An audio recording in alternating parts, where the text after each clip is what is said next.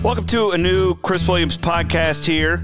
Part of this played on Thursday evening on 1460 KXNO and 106.3 FM. But the extended version that includes some political stuff and more media, just really in-depth stuff here with current and longtime ABC executive Ray Cole. He's a dear friend of mine. He's been very influential for me in my career. This is one of the reasons why I wanted to launch this podcast network, so that I could, have really long and in-depth conversation with some of my mentors. Ray is certainly one of them. Full disclosure, I could have gone about 4 hours with Ray and intend to do that at some point in the near future when we can hopefully not be doing this over FaceTime audio and we can actually be face-to-face. But Ray has been an executive for ABC for decades. He is very well connected, and I wanted to talk to him about media rights, about how COVID-19 and coronavirus is impacting the media, how it's going to impact sports leagues, how it's going to impact like fall TV shows, like your TV shows that you and your husbands and wives like to sit around and watch in the fall. Are those going to be on schedule? How's that going to happen? Later in the podcast, we do talk some politics. Nothing crazy, but these press briefings at the White House have been insane lately. They've been insane. You have to pinch yourself to convince yourself that this is the real world. And I want to get Ray's opinion on that. And I want to ask him how long. It seems like everybody's hated the media since I've been in the media. But how long was it like this in the 90s? Ray's seen it all. And this was a really good interview. I hope you guys enjoy it. Here it is, my conversation on the state of the media during COVID-19 with longtime ABC executive Ray Cole. How are you today, Mr. Cole? Are you and the missus staying healthy, I trust? Yes, we've been back in Des Moines after some travel to some what we now know to be relative hot spots in New York City and Florida, but we've been home just over 3.5 weeks. And I know when we landed at the Des Moines airport on March 16th, we both said we'd never, ever felt so happy to be home. And it's a good place to be right now for all of us, I think. That was kind of a crazy time. I've talked with Jamie Pollard about it quite a bit. He was in New York with the tournament committee. And it kind of just snuck up on everybody in that world. What was it like for you and your wife being in New York at that time? Did you feel, threatened at all, or did it just kind of hit you out of nowhere like it did much of the country? Yeah, we were in New York the week before things really sort of reached that critical mass with, and strangely enough, it was, I think, the cascading of sporting events that started to cancel with conference tournaments and the NBA, what happened that night where they pulled players off the court before tip. And then the NCAA stepping in and say there would be no tournament. And there was some great deal of confusion, were they going to play games, but no spectators. And meanwhile, I'm watching back in Des Moines where we have high school tournaments going on, some of which were played in front of crowds and others that weren't. And so we were in New York the week before that, Chris, okay. But there was a tremendous sense of anticipation and concern in New York City the days we were there. I was at Good Morning America on the morning of March 5th. You may have seen yesterday the sad news announced by Robin Roberts, where a longtime camera operator by the name of Tony Greer passed away and succumbed to the effects of COVID-19. Relatively young guy, early 60s. You would look at him, think he's in good health. I saw him that morning, and he gave me an elbow bump. George Stephanopoulos did the same, and others. Everybody was starting to know that we had to change what we were doing. But I went upstairs to the second floor studio where the studio audience is for the second half hour, and from there walked into the control room. And I said to the executive producer, a good friend of mine by the name of Michael Koren, I said, Michael, with all that's going on here, you have Dr. Jen Ashton literally with a COVID-19 phone bank set in what previously had been the green room at Good Morning America with a team of young medical residents that she was working with to answer questions during the show. I said, how much longer can you expect to have a studio audience show up here in these Times Square studios? And he said, not much longer. So to your point, Chris, we were there right at the precipice of what we now know to be a major health crisis. And again, that's all by way of saying traveling to Florida the next week, we couldn't wait to get home. No doubt. And yeah. There's no place like home. I think that's from some movie you may remember. Well, I'm really glad you kind of led me down that road as far as being at Good Morning America. And I've been really fascinated by watching how this is impacting media, how it will impact media. We talk about it on this program, sports leagues and television contracts and whatnot. And that's kind of what I wanted to talk with you about and then branch out into some other media topics as well, Ray. But I guess, first of all, I know how connected you are, and with all of these major sports leagues shutting down, we had to cancel the NCAA tournament. The Masters is postponed. Wimbledon is canceled. There's just so much.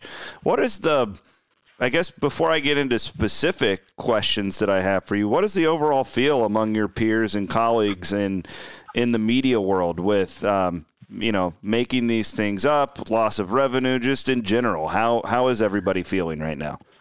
Well, I think that there's no question, Chris, but that the coronavirus has really upended businesses across the spectrum. There's very few businesses that haven't been impacted in a myriad of ways. In terms of the television business and even network television business, local and network, I don't know that it'll ever be the same. And that applies across, again, the horizon to radio broadcasting, which is important to you, to print and other media. I'm not sure it'll be the same. It'll come back. There were an awful lot of businesses that were, real estate businesses in particular, that were really hurt badly by the stock market crash in 2007 and 8. A lot of us were hurt in a lot of industries by 9/11, and it took a while. The point is, to the extent that past is prologue much of the time, we will not be the same coming back from the coronavirus. Doesn't mean that we can't come back. Doesn't mean that we can't have successful businesses. But I think they will be changed in different ways. As it relates to sports media, since you brought that up, I think that's going to be one of the more challenging places for the television business to get back. And as you know, local television stations rely heavily on network sports programming as it relates to the dual revenue stream that they demand, that they require to survive from fees, and nothing drives those retransmission consent fees, as we call them, more than sports programming, live sports programming, and marquee live sports programming at that. And when you look at what's happened here with ABC, for example, and the loss of the NBA, where we would now be in playoffs and we would be pointing to the NBA Finals on ABC in June, I don't know to what extent Commissioner Silver will be able to get any kind of a season back in to try to wrap up some sort of whether it's an abbreviated playoff format and have a quote unquote NBA Finals. But it's going to be tough. And the same thing applies to baseball, where we would now be into the regular season and underway.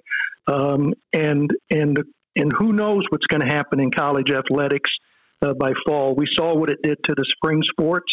Yeah. We've seen what the impact it's going to have on a local event like the Drake Relays.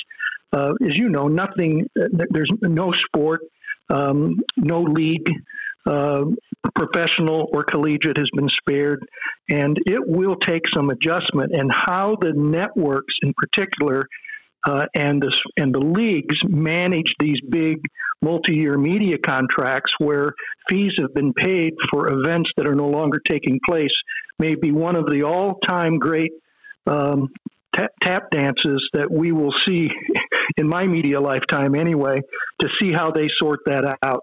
And the other thing that's happening is we're going to squeeze an incredible number of events into the late summer and early fall. When you have events like the Masters now set for November, and you have a much smaller event like the Principal Charity Classic now set for the first weekend in September, which is theoretically the opening of college football season in Ames and Iowa City. That concentration and compaction is going to create a whole different problem. So, I believe that people will sort it out. I think there are great leaders in many of these leagues. I think Adam Silver is a terrific commissioner for the NBA. He'll figure it out with ESPN and ABC and TNT, who's the other partner in that package. And you have people like Jamie Pollard. Jamie's now serving. You pointed out earlier that he was in New York because he was there to serve on the NCAA Division I basketball tournament committee, and what a just a crazy experience that had to have been for him to be dealing with that issue when 3 weeks earlier they were worried about what criticism they were going to get for what bubble teams didn't get in the tournament. It's amazing how one's mindset turns pretty quickly. But look at what Jamie did last week with his team at Iowa State University. And he did it. I exchanged communications with him, and he's very proud of the culture that he's helped create there. And it's because of that culture, in his view, that he was able to get his staff and his coaches and everybody on board in a very proactive way to confront the challenges that are inevitable. There's no getting around the adjustments that are going to have to be made in the way people manage their businesses. And I'm focusing on sports now, but boy, that's true of the restaurant business, the movie theater business, which was already sort of feeling the kinds of pressures in a different way that the newspaper business, for example, has been feeling with a lot of headwinds. And then you throw a coronavirus, dynamic into the mix. What the movie business has been fearing for years is the major studios releasing, their new films directly via streaming and making them available through another vertical channel. And that's being done now in the wake of COVID-19. And boy, as I said to somebody yesterday, it's hard to put the toothpaste back in the tube on a decision like that. And so what does that mean? I drive by that beautiful new theater out at Waukee that they have, and that beautiful big new building with that huge screen, and it's sitting there idle. And the debt that must be have to be serviced yet on a facility like that, and it's sitting empty. You just worry about businesses, big businesses, small businesses, and businesses in between. They're really going to have to work hard. And with some division, not division, but vision, I'm trying to say, about how they can retool and move forward. So it remains to be seen, Chris, but I think what most people are waiting for now is the opportunity to do that, whether it's sometime after May 1st or June 1st. I still have a TV station in Florida. I'm on the phone with them 3 times a day, every day, 7 days a week right now, trying to work through this minefield. Florida is still trending up, unlike Iowa, where we see, I think, a light at the end of the tunnel. On a call this morning, I was told that Florida's apex is now projected to be on April 21st. So it's going to be a while, but we've got to figure out how we make the business work for us. And I know a lot of people are in that same position as we are. So how, as far as sports go, and these massive, multi-million dollar contracts that are all out there, let's take the NBA and just say specifically in a hypothetical, Ray.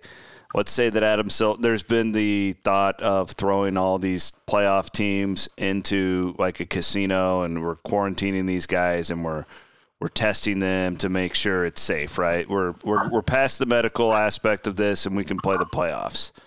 So how would ABC or ESPN and Turner, who own the rights to the NBA playoffs, how do you guys view it as playing in front of an empty arena? Does that a two-part question here? One, does that impact you guys at all? I mean, I think I could make the argument that ratings would be through the roof. But two, and I even see this locally here, like my website, our website, Cyclone Fanatic, like our traffic is through the roof right now, but we're making less money than ever because there's no advertisers. Nobody's spending any money. So my question is, revenue-wise for the networks, like are they still getting bang for their buck if we would have the NBA playoffs at this point? Is all that pre-sold, or would the networks almost have to just eat it in that sense? All right.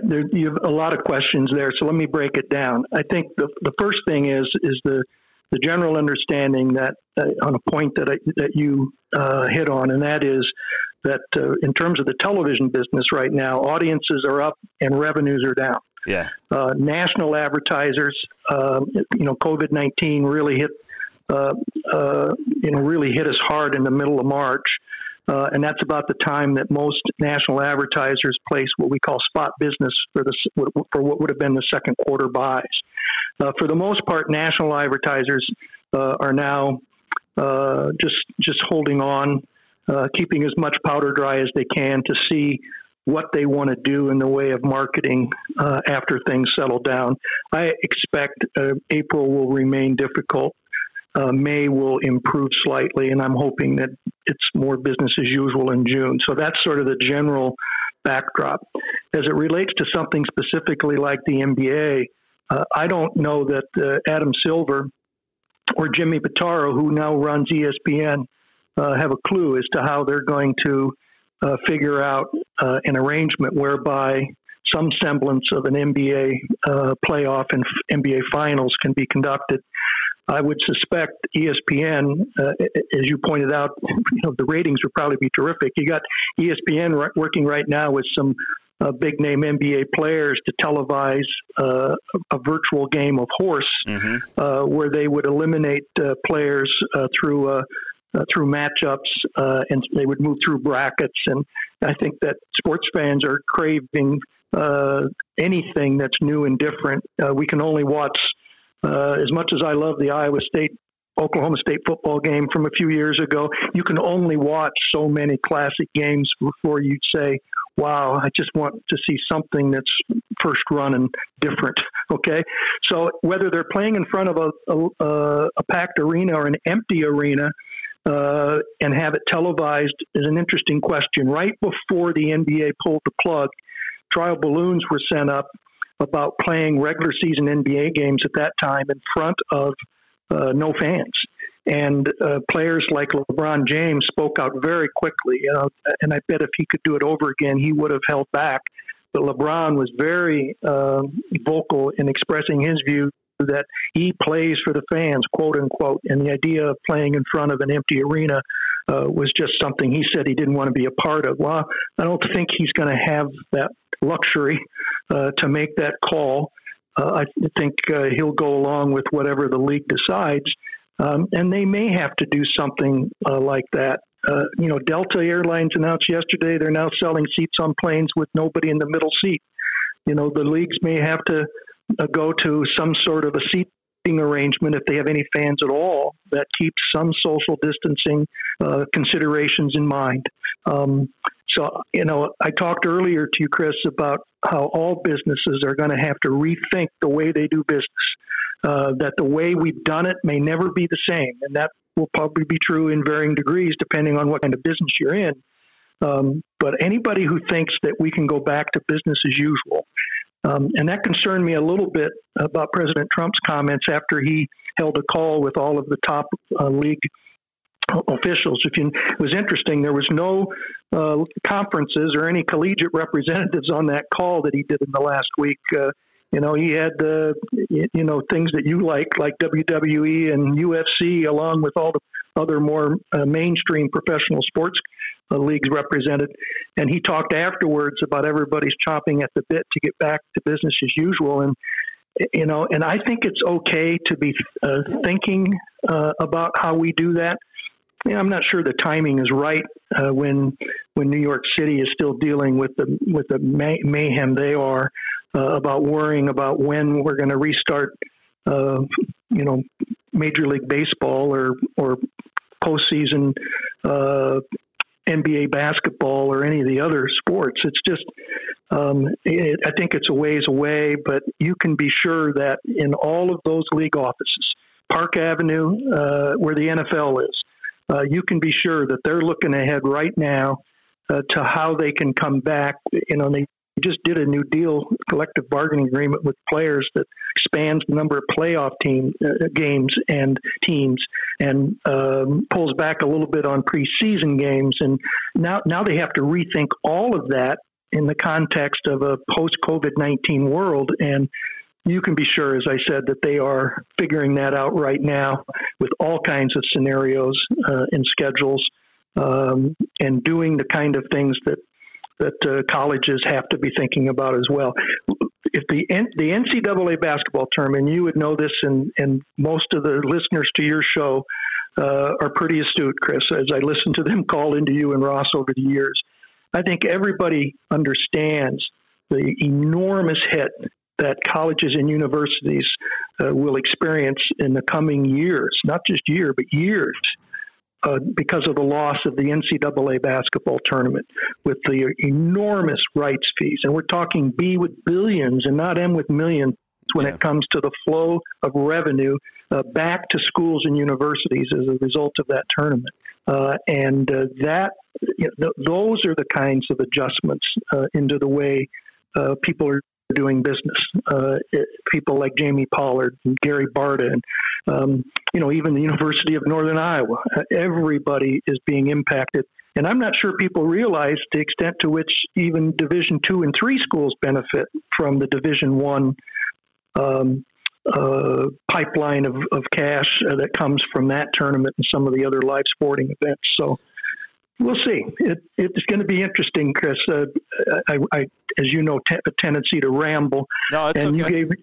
You gave me a long question. I've given you an even longer answer. Okay. But yeah, I'm fascinated by it's been really interesting for me to watch how this iRacing's kind of taken off with Fox. I mean, they got like 1.5 million viewers. And I think the reason I bring that up to you, Ray, is just how starved people are for anything right now. I think the horse will do very well on ESPN. They announced that bracket today. But I want to know, and I'm sure that it's being worked out right now, but is there a way that we as an industry can, use this? Let's say, again, the NBA playoffs, we'll just keep using, or baseball. Let's say that Major League Baseball is playing in front of empty stadiums in Arizona, like they floated out there this week. Yep. Can we take some liberties as an industry, kind of like what was being tossed around last year with the football, the American Alliance of Football, whatever the heck that was called, and what we've seen with the XFL? Could you mic up Kawhi Leonard when he's playing LeBron and the Lakers in the NBA playoffs? Could we put a little camera on a batter at spring training? Are there different things as an industry that you think that the sports world will utilize during this time and really do some experimenting, because they need to? The energy would be down without fans, but maybe this is a great way to improve the product too. What do you think about that? I think you're onto something. I think the more leagues and sports take approach what you just described with a clean, fresh palate, the better off they'll be, because they're going to have to do some things differently. And again, Major League Baseball, you brought it up. What a difference a few months make. We were worried about pitch clocks between pitches and the length of the games and how you could play an extra inning game and putting a guy at second base. All of that's out the window now, and they're going to have to be thinking about those kinds of fundamental changes to the way those games are played, and especially presented and produced for live television if there's no fans there, which is your point. And I don't think there's any question. We saw with that summer, the spring summer football some of the things they were doing that were really taking fans inside the game. And it's not just enough for the NBA to have a coach committed to have to talk to a sideline reporter like Doris Burke coming off the court at halftime.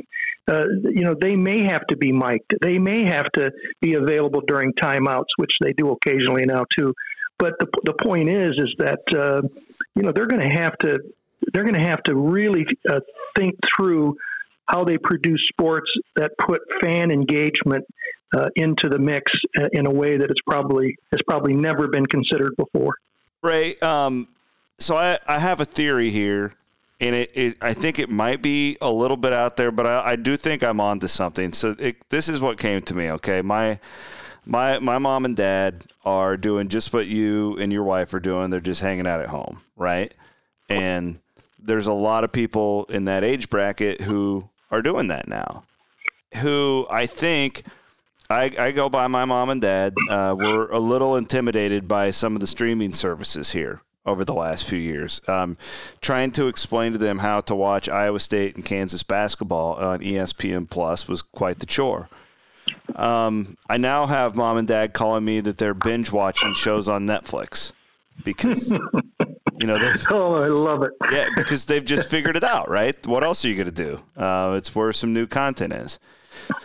I know that these leagues, and I'm peering down the barrel of 2024. Okay, when all the new league rights fees are up and the bidding will begin. The bidding will begin probably in a couple of summers. I would think it'll happen much before 2024. But does COVID-19 kind of open up the door for some of these digital-only companies to maybe get in the game if they wouldn't before? They've always had the money. The question I always had was, would the leagues want to work exclusively with them as far as tier rights go? Because it is a little bit, a lot of older people do watch sports. And I saw firsthand like the backlash from Iowa State fans having all those games on ESPN Plus. It got better throughout the year when people figured it out.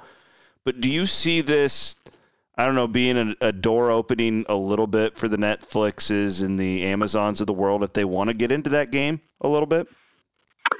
The short answer is yes. And I would go back to the first segment we just did, where I talked about how coronavirus has really upended businesses, and the media business is no different. It may never be the same. Your parents are not alone. Lots of people, my wife and I included, we've not been big binge watchers, and we watched every episode of The Marvelous Mrs. Maisel last week. We're into other shows now. We are doing that, and there are homes across this country that are surviving through this self-imposed stay-at-home life that we now have, and I think that's going to change things significantly. I think that the streaming services, will certainly be in a better position now because of the extent to which they're being used, and the adoption rate here in the last month has to be incredible. People who had smart TVs and never really used them, they're using them now. And there's other things, where everybody's becoming a little more tech savvy. I'd never really messed around with Zoom calls before. I'm doing 2 or 3 Zoom calls a day right now.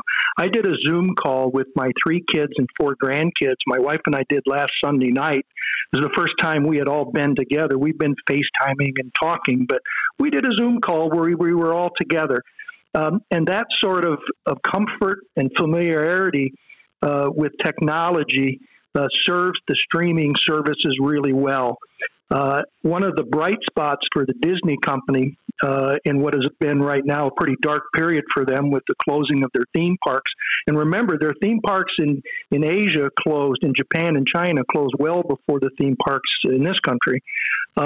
They've had big films that were to be released, and those release dates have been pushed back. So it's not been a great time for Disney. But just yesterday, they announced that they're right on the cusp of hitting 50 million subscribers to Disney Plus. the subscribers to Disney Plus are doing okay. Yeah. Disney, after the acquisition of Fox, 21st Century Fox last year, now owns and really controls Hulu. They're experiencing an upward track right now. So all of that feeds into your narrative that if there's anybody who might be winning short term, and your point of view is maybe setting themselves up to be more successful long term, it may be those streaming services. But something else we talked about in the first segment, Chris, was how leagues and networks are going to have to figure out how they work around these big agreements where networks are on the hook for fees for events and games that aren't being played. I wouldn't be surprised in some cases if there isn't a renegotiation of those existing contracts that might just put a little stiff arm out there for those streaming services a little longer. And I dare say maybe even results in some of those deals not only being renegotiated, but as part of that renegotiation, perhaps being extended.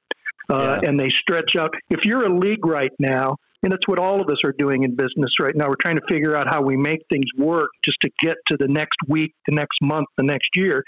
If you're a league right now and you could protect the fees that you're due, and in order to guarantee that revenue stream remains intact, you renegotiated the payment terms in some way, again, even including perhaps extending the term of those rights, you might look at that. So all of that would have to be sort of factored into your thinking there. But I think you're right that at some point, if you look at what's happening right now with Netflix and Amazon and Hulu and even Google, YouTube, there's going to be new competition for the broadcast networks on some of that high-profile sports programming that you were alluding to. You raise a good point, though, and you talked about this a lot in our first segment about just changing the way everything happens. It certainly seems with all the pay cuts around college sports and whatnot that we might be getting ready for a trim-down phase as far as salaries and whatnot just across the board in that industry. And I hadn't thought about that, Ray, if this goes to a renegotiation. These are all entities that have worked together for decades, and there's a lot of good faith between the parties across the board here. I don't know. So I was thinking, at first, when the last round of negotiations went on, I was thinking, man, this is probably the last really big rights deal that a lot of these leagues are going to get. Now a month ago, I didn't believe that at all. I thought 2024 would be another boon for these leagues.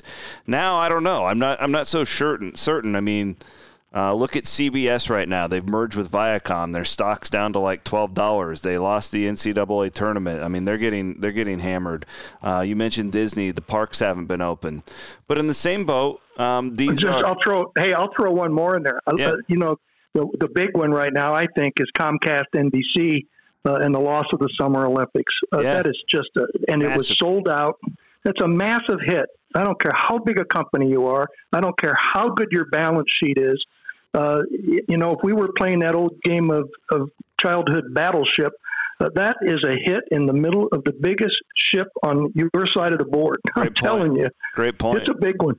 So does 2024 not look as lucrative? Or is it too early to tell? That's a long ways out, but I don't know. It's got me thinking.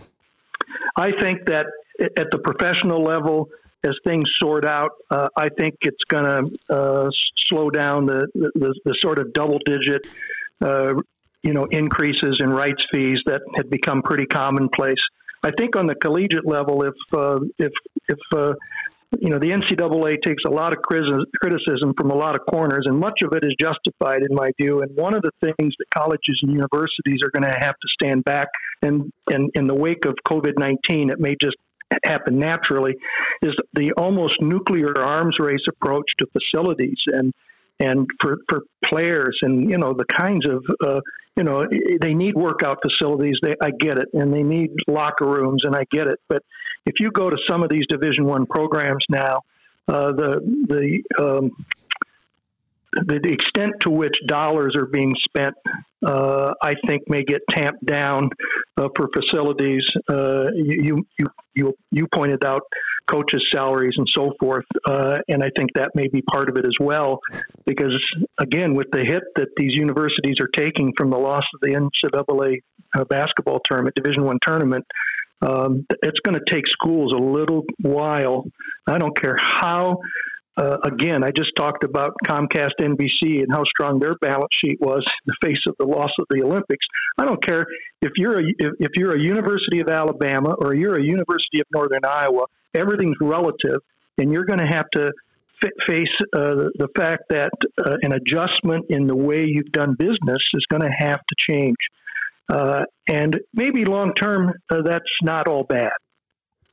No, but that's well said. All right, I could do the sports thing with you for hours, but we only have so much time. I do have a few entertainment type of questions for you. How is this going to affect fall TV? Usually it's September, right, when all the new shows start coming out with their new episodes. I mean, will this have a big impact on that? Well, it's already had some impact.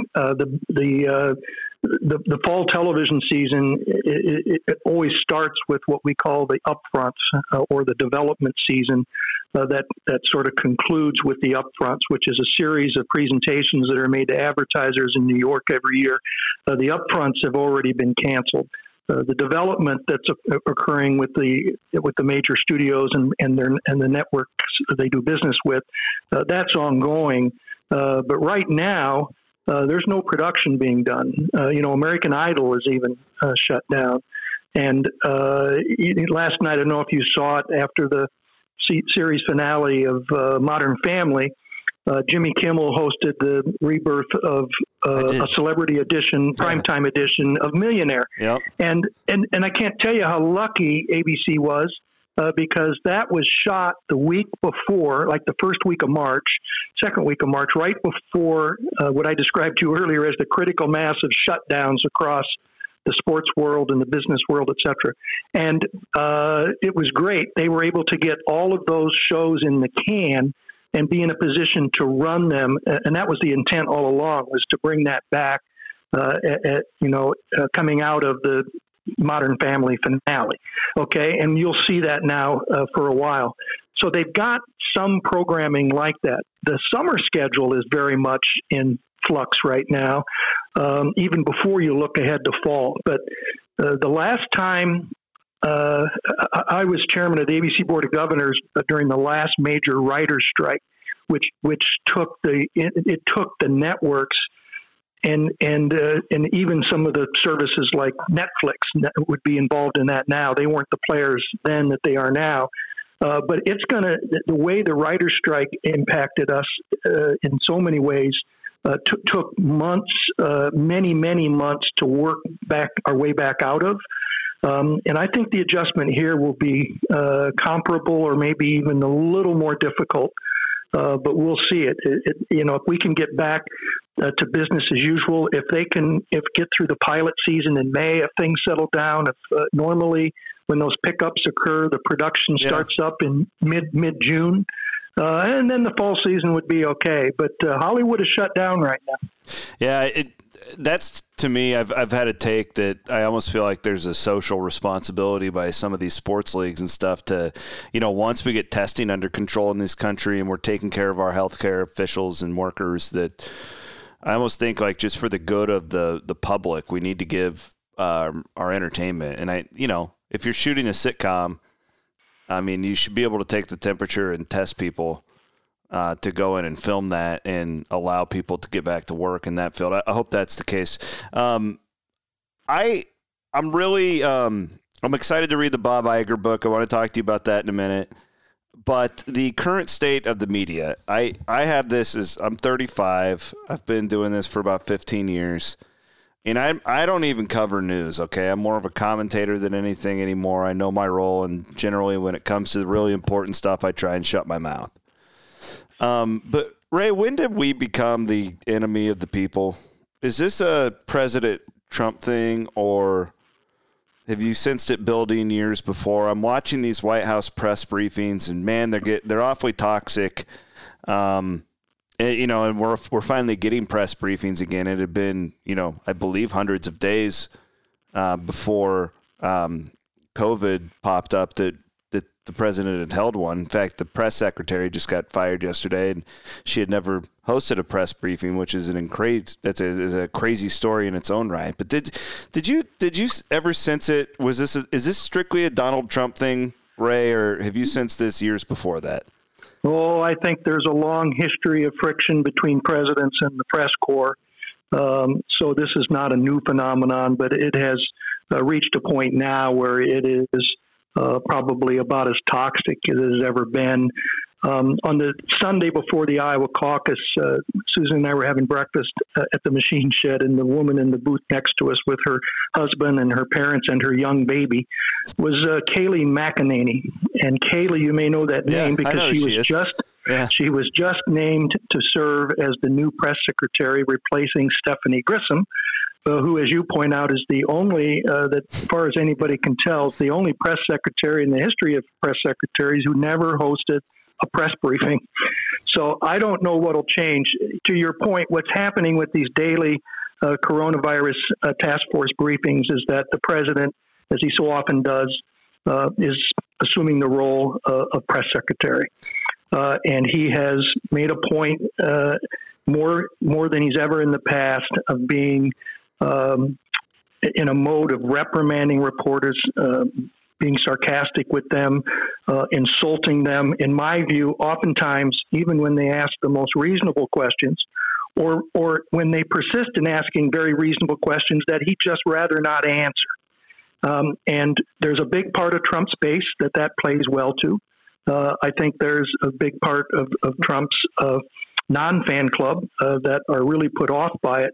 But what's happened here, according to research that was just put out this morning, is his approval ratings have dipped. And I believe, again, and after sort of moving up a little bit, I think it has everything to do with these press briefings over the last 2 weeks. Interesting.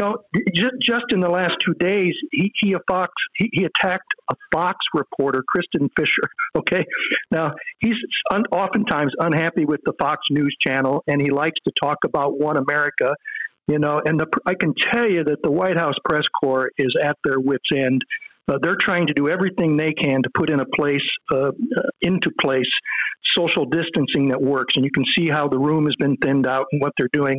And the aforementioned Stephanie Grissom, who's now out, invites the One America reporter, Chanel Rion, in after she had been booted by the White House Correspondents Association for not following the rules. And that's just a poke in the eye to the press corps, rubbing salt in the wound, any expression you want to come up with. But it just speaks to the lack of mutual respect that's going on now. And, and I mentioned, Kristen Fisher, what she asked Trump about on Monday was the Inspector General report about shortages of coronavirus testing supplies and the waits for test results and when might hospitals expect to get quick turnaround of tests. And he took such umbrage, and instead of answering her in any way, he deflected, he recoiled, and he came up with the answer that the federal government wasn't responsible for testing, that the states and hospitals should be doing their own testing. And even if that is a reasonable answer, and I would argue it's not, the way he went after her in the most personal way was amazing. And he followed up, doubled down, saying, you should, and you've seen him do this, you should say congratulations to us. Yeah. You should tell us great job. And this was a quote that I remember, instead of, quote, being so horrid in the way you ask a question. Well, I'm sorry, but that's not why they're there. Sam Donaldson was probably one of the most well-known, toughest, and yet a lot of people thought fairest White House correspondents ever. And I have a great quote from him when he talked about going to work every day when your job is to cover the President of the United States. And he said, quote, our job is to challenge the President, challenge him to explain policy, justify decisions, defend mistakes, reveal intentions for the future, and to comment on a host of matters about which his views are of general concern to the nation. That's not happening right now. Okay? It's not about being subservient to the president, obedient to the president, being nice and offering congratulations. It doesn't work that way. That's sort of scripting. I read a great article from a political reporter where he talked about Trump is still trying to approach his job at a critical time in our nation's history, trying to deal with a health crisis. And he's still trying to script it like he was serving as executive producer of The Apprentice. Okay, that worked there. The cast worked for him. Okay, the press corps doesn't. Yeah. Okay, and he pointed out that Trump needs to accept the press briefing as not being a reality series, and in fact, accept the fact that this health crisis is reality. It's not a reality series. So I don't know, Chris. I'm editorializing here a bit. No, that's I apologize. okay. No, that's where I come out. And I'm going to add one footnote to that if I can. Yeah, go for it.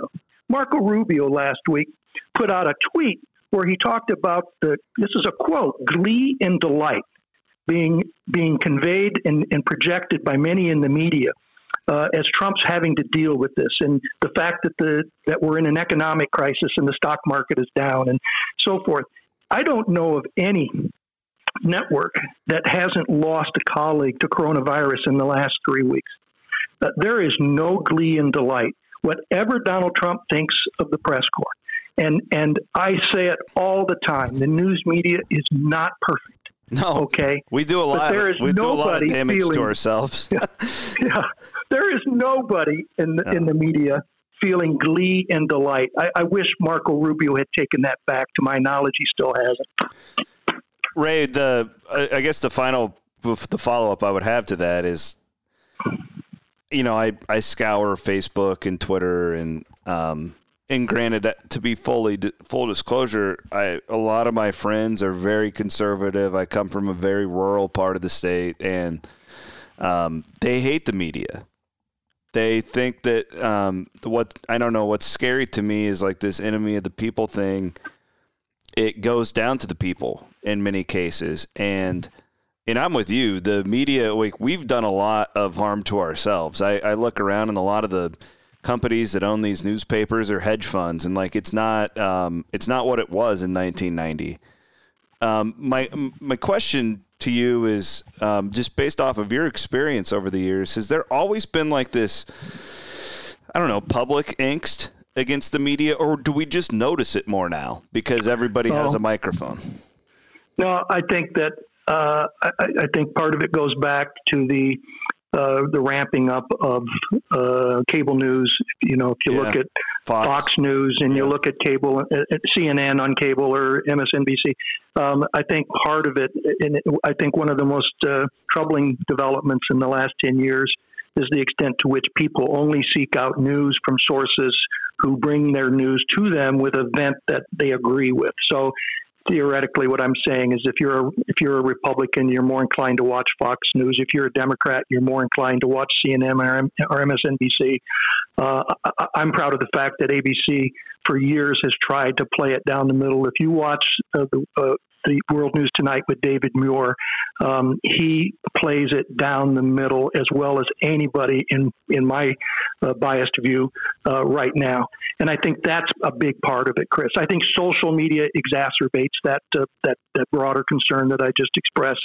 And so many more people are expressing opinions than they ever did before. And to your broader point, I gave a speech when I was 30 years old. I can't remember. It was a long time ago. I was still living in Sioux City, Iowa. I was asked to give a speech about the media and the First Amendment and the relationship that the press corps has with the political leaders.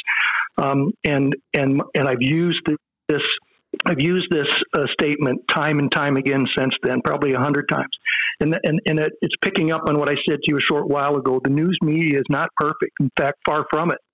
But even on the day we criticize it most, a free press is a free society's best hope to remain free.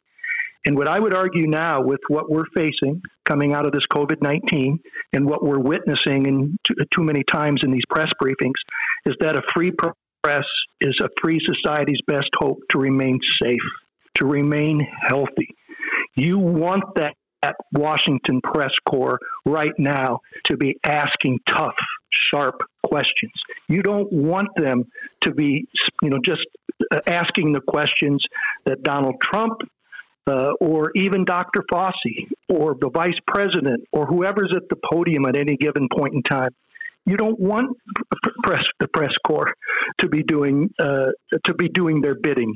They should be challenged. Okay, you want them, and I do believe that that's happening. I think that Trump is starting to recognize is the more he tries to punish reporters for asking those direct questions, it doesn't deter them. I think it encourages them to only ask tougher questions. Okay, and to the extent that they do, I think it serves us all well. And it doesn't mean we shouldn't be respectful. And there's not to say that there aren't reporters who don't deserve that occasional critique. But there's a far better way to do it, in my view, than the heavy hand that's shown too often right now in the James S. Brady briefing room, which if there's one other silver lining here, at least it's being used again. That room was dark for more than 100 days, and that's not good for our democracy either. Well said. Final thing I have for you, and this is what got us our conversation going last night. I tweeted out a picture. I've been really excited since I found out that Robert Iger, the 15-year CEO of the Walt Disney Company, had released a book. I received it in the mail last night, my copy. I'm very excited about it. I've been a long admirer of his. I tweeted out a picture. You responded that he's a longtime friend of yours, and that excited me. I should have known that you knew him. I just hadn't put two and two together. But it's called The Ride of a Lifetime, Lessons Learned from 15 Years as CEO of the Walt Disney Company. I'm going to try and get this read over the weekend. But have you had a chance to read it? I know that you had a copy. What did you think? I'm just curious. Yeah, Bob was thoughtful enough to send me a copy at the time it was released. It's an easy read, it's a fun read, and it's an informative read. You'll enjoy it, especially with the interest you have in media. It tells his backstory of how he rose, his rise through ABC, and then through the Disney Company was nothing less than meteoric. And he is one of the great business leaders of our time. He's been ranked every year. The Hollywood Reporter puts out a list of the 100 the most powerful people in Hollywood, and I think he's been number one on that list for 3 or 4 years running. At the end of last year, he was named Time Magazine's Business Person of the Year. All those accolades and many others, too long to enumerate for you here, he deserves. I've known Bob. We first met. He was working in ABC Sports for the legendary Roone Arledge. We were both young. Bob's a couple years older than I am, but we've maintained a very enjoyable relationship for me through the years as he moved up through ABC and then through the Disney Company. And his singular greatest achievement may be, not be Pixar, and it may not be Lucasfilms, and it may not be Marvel. It may be the acquisition of 21st Century Fox. We'll see how that plays out. But the downside of that is he was set to leave Disney and leave that position he's held for 15 years, and was seriously considering a run for president. He invited me to meet with him in his office in Burbank a few years ago. We talked about the Iowa caucus. We talked about what would be involved. I offered whatever encouragement I could to him because I believe he would have been Bob's a Democrat by most people's definition, but he's a very middle-of-the-road guy. He's a business person, which aligns him with a lot of interest that a lot of Republicans have. He would have been a fascinating presidential candidate, but we'll have to wonder about that. I remember a great quote from Oprah Winfrey, who said that if Bob Iger, who she was pushing harder than anyone to have him run for president, she said she would have moved to Iowa and she would have walked door to door and knocked on doors for Bob Iger until her knuckles were bare. So we'll never know. We'll never know what might have been. But that's the quality person he is. Take politics out of it. That book you're reading, it's all about leadership qualities and traits and attributes that any aspiring leader can benefit from. So it's called The Ride of a Lifetime. If others haven't seen it or heard of it, and you've just started reading it, I would encourage them to run it down. Ray, I could have done this for another 2 hours with you. So can we do a rain check and do this again here in maybe a month or two when things have kind of settled down and we can reassess everything? Is that good with you? Yeah. Hopefully it's at a time we can be together in a studio and instead of our faceless connection today. And Ross can be with us. And as we've done so many times, it's always a pleasure and a joy to spend time with you guys, Chris. I mean that. And keep up the good work you're doing on radio and at Cyclone Fanatic. Thank you, sir. That means the world to me. I appreciate that. Thank you very much.